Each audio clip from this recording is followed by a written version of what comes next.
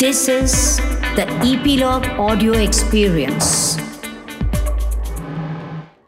The language and content on this podcast may be unsuitable for certain audiences. Listener discretion is advised. Welcome back to History Chatter. This is Anirban. Today, right now in fact, I propose to introduce a new feature, a new dimension of History Chatter. We call it History Chatter Quick Takes. Usually in History Chatter podcast, I give you a story with its historical background as a process.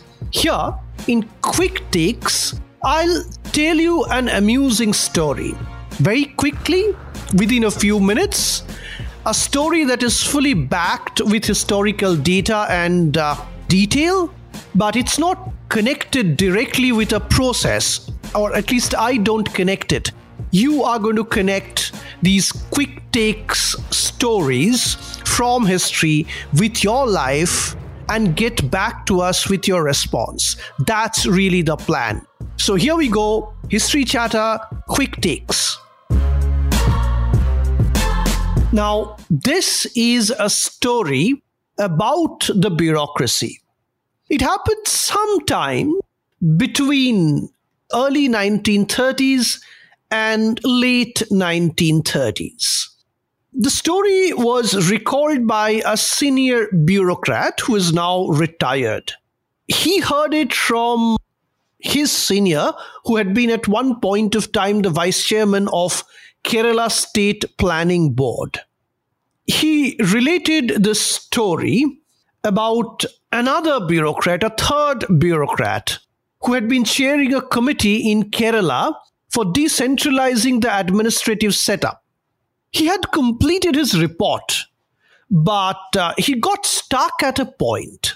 There was this acronym or abbreviation, LBA. No one could tell him what LBA stood for or what it meant. So the senior bureaucrat requested his junior to deal with the matter. But no one in the State Planning Board had any idea about LBA. They found an officer who originally hailed from Malabar, and he suggested that his grand uncle, who had been at one point of time served as an office superintendent of the old Malabar Collectorate, when it was in fact a part of Madras Presidency, might know something about it. So this officer was sent for, and his grand uncle presented himself. His name was Muhammad Koya. He was more than 90 years old, this grand uncle. But he had a sharp memory and enjoyed great health. So when he was asked about LBAs and LBKs, he actually reprimanded his own nephew. He said, "How dare you forget about LBAs and LBKs? Because your great-granduncle had been an LBK after all, while his two grand-uncles were LBAs. So the younger relative was, of course, a little insulted, but, he swallowed it and asked for more clarification. So Koya started to speak, and he said LBAs stood for Linlithgow's Bull Assistant, and LBK stood for Linlithgow's Bull Keepers. So LBAs were paid government servants, while LBKs were rather wealthy men of the world who were loyal to His Majesty. Then he sort of related the story in greater detail.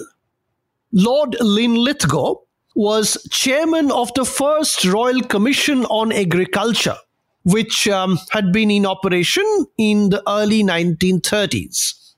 The commission made a number of recommendations. One of the recommendations was that the upgradation of livestock. Now, how was livestock to be upgraded? Livestock was to be upgraded by using imported sturdy bulls to mate with the local cows. Like so many recommendations made by so many other committees, these recommendations were neatly filed away in an wooden almirah in the Central Secretariat and carefully forgotten. Nobody did anything about it. They had been sleeping on it, the bureaucracy. Suddenly, by the late 1930s, there was an announcement that Lord Linlithgow would now be the Viceroy and Governor General of India. Suddenly, there was a flurry of activity. The usual slowness of the department was replaced by intense actions and attentions. So in those days, people traveled largely by boats. And it took nearly 3 to 4 months for a new viceroy to arrive from England to India. Now, bureaucrats are clever people. The agricultural secretary at the union government, at the central level really, wanted to impress the new viceroy. So he decided to use this time gap for implementing as many recommendations of Linlithgow Commission as possible. He was hoping that he would receive some favor and he would be awarded with plum postings, as happens with all bureaucrats. So the secretary was assigned to Madras as an ICS officer. The governor of Madras was his friend at the time. So he requested the governor to select a number of loyal and wealthy landlords who would be willing to maintain the imported bulls to service the cows in their neighborhood villages and habitats. They would be the bull assistants. The bull keepers would, of course, be given some token subsidy for maintaining the virile and vigorous foreign bulls. Now, they should really look at it as a service to the king emperor. But how would the government find out the effects of these regal unions, the mating of the sturdy bulls with the village cows? Until, of course, there were another set of persons to carry out inspections of the calves, which would be born out of this great new marriage of conveniences. Therefore, a separate cadre of bull assistants were created to take follow-up actions. All this had to be completed before Linlithgow was to arrive within 3 months. Now, any new government proposal, as you understand, would take months to be cleared by the Department of Finance, Department of Law, and Department of Personnel. How to circumvent, to bypass those restrictions?